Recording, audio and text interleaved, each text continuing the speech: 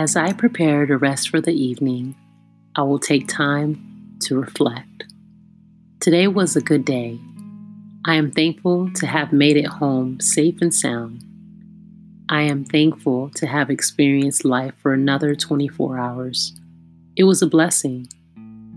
I learned something new today. I interacted with a loved one earlier today. I am thankful for family and friends. I am thankful for this moment of solitude.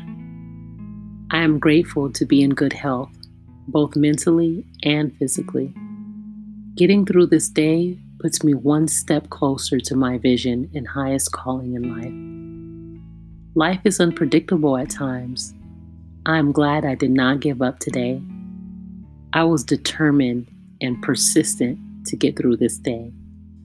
I did not allow any negativity or frustrations to consume my energy. I am strong and courageous.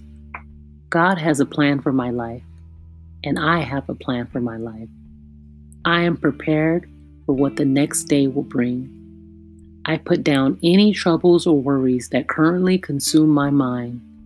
Today's trouble was enough for today, and I will not worry about tomorrow. I will not only sleep tonight, but I will get rest to restore my mind, body, and soul.